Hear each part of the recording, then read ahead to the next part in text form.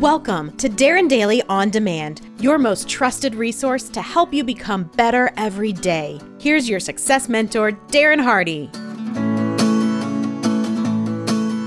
This next attribute is one that I have a great deal of respect for, and an attribute that I'm constantly striving towards myself. In my opinion, it is one of the greatest strengths of character and enlightenment. If I look at the qualities of the truly great people, those who've made an indelible impact on the world and humanity, people like Abraham Lincoln or George Washington, Martin Luther King Jr., Mother Teresa, Mahatma Gandhi, Nelson Mandela, Jesus of Nazareth, even Warren Buffett and Oprah Winfrey, they all have this admirable attribute. What is this great and all-powerful attribute? It is humility. Humility is often misunderstood as meekness, timidity, insecurity, or self-deprecation, but that couldn't be further from the truth. Humility is the ultimate strength. It is having a strong sense of self, a quiet, grounded confidence, being completely comfortable in your own skin, in your own abilities, and who you really are. The humble person no longer needs to prove themselves at every turn. They no longer have to have the constant need to be right or to attempt to control or to dominate every situation. Those are the proclivities of the projected but false confident, arrogant, and insecure. And the reality is, no one is naturally humble. Becoming humble, in fact, is an arduous process. It is a hard-won virtue, constantly demanding an honest assessment of one's real merits. Humility asks us to acknowledge our imperfections. It requires that we admit when we are wrong and then change course. It requires putting others first in thought, word, and deed, and it requires us to avoid the constant propulsion of the ego to self-aggrandize. George Washington, for example, had to struggle his entire life to become and stay humble. As a young man, his ego was enormous. Often portrayed as a stolid, even stony man, Washington in real life was an individual of intense passions. He had a volcanic temper, and vanity was a constant temptation for Washington. He knew that he looked good in his military uniform, first British, then American, and believed so did the ladies around him. It wasn't just his vanity, but it was his arrogance in not heeding the advice of others that plagued Washington in his formative years. In Washington's early haste to achieve greatness, he sometimes let his ambition outpace his virtue. He gradually realized this and then calibrated his actions accordingly. Rather than just cloaking his ambition only to exert absolute rule when given the chance, Washington recognized that the more he served others and the cause of justice, the more his success would actually matter. The less his ambition was about his own fame, the more he would deserve the honors he would eventually receive. Virtue, in this sense, he discovered, can be its own reward. Twice given dictatorial authority by the Continental Congress during the Revolutionary War, General Washington did not abuse his power. In fact, he laid down his sword after achieving America's victory at precisely the peak of his power, when most conquering generals throughout history would have anointed themselves indispensable to political rule. So, if it is a learned and hard-won attribute, let me give you 8 ways to win this most wise and enlightened attribute. Number 1, take the spotlight off yourself and shine it on others. Talk as little as possible about yourself and instead draw others out. Give people what they want most, and that is to be seen, to be heard, to be understood, and to feel important. Being so busy appreciating, recognizing, and praising others that you no longer need any of that yourself. As Harry Truman said, it's amazing what you can accomplish if you do not care who gets the credit.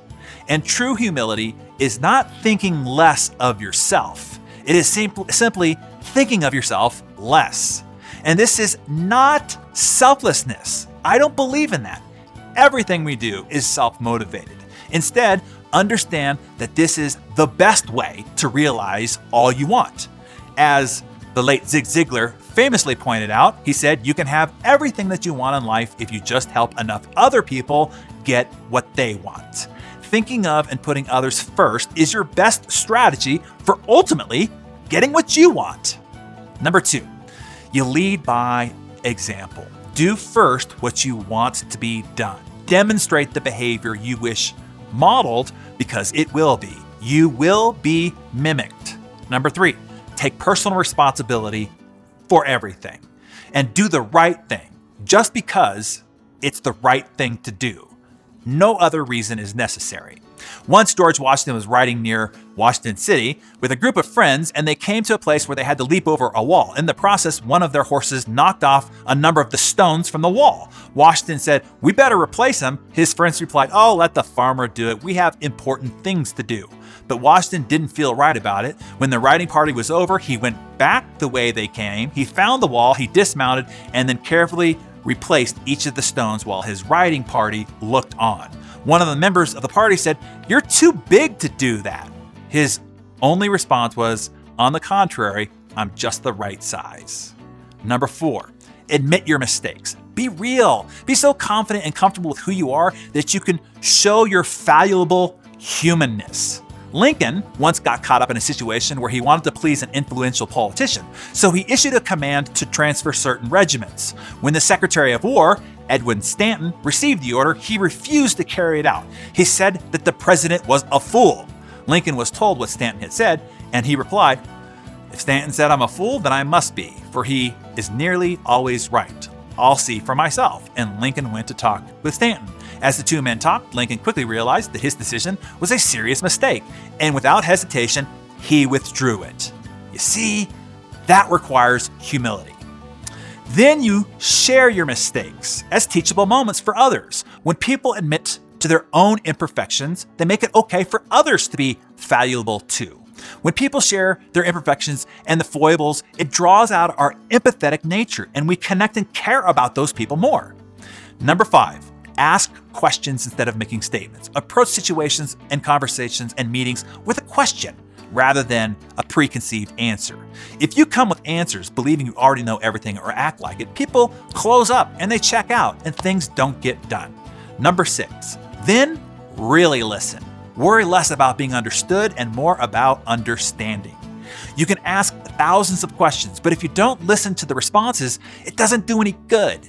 Listening doesn't obligate you to agree, but it does help dial down your own pride and the compulsions of the ego. Yours is not the only way of thinking or doing. After someone shares an opinion or experience, take a moment to digest it. Let them see you are really hearing them before you speak. And then often, you don't need to speak at all, because you no longer need to assert your opinion, argue every point, or be right. Your humility is wiser and more enlightened than that. Number 7, let people do their jobs instead of trying to control or micromanage them. It was General George Patton who said, "Never tell people how to do things, tell them what to do, and they will surprise you with their ingenuity." And number 8, have a sense of humor, particularly about yourself. Winston Churchill was once asked, "Doesn't it thrill you to know that every time you make a speech, the hall is packed and overflowing?" Sir Winston replied, "It is quite flattering, but whenever I feel that way, I always remember that if instead of making a political speech, I was being hanged, the crowd would be twice as big." I think we all need to stop taking ourselves so damn seriously. When we lighten up, things brighten up, and so does everybody else around us.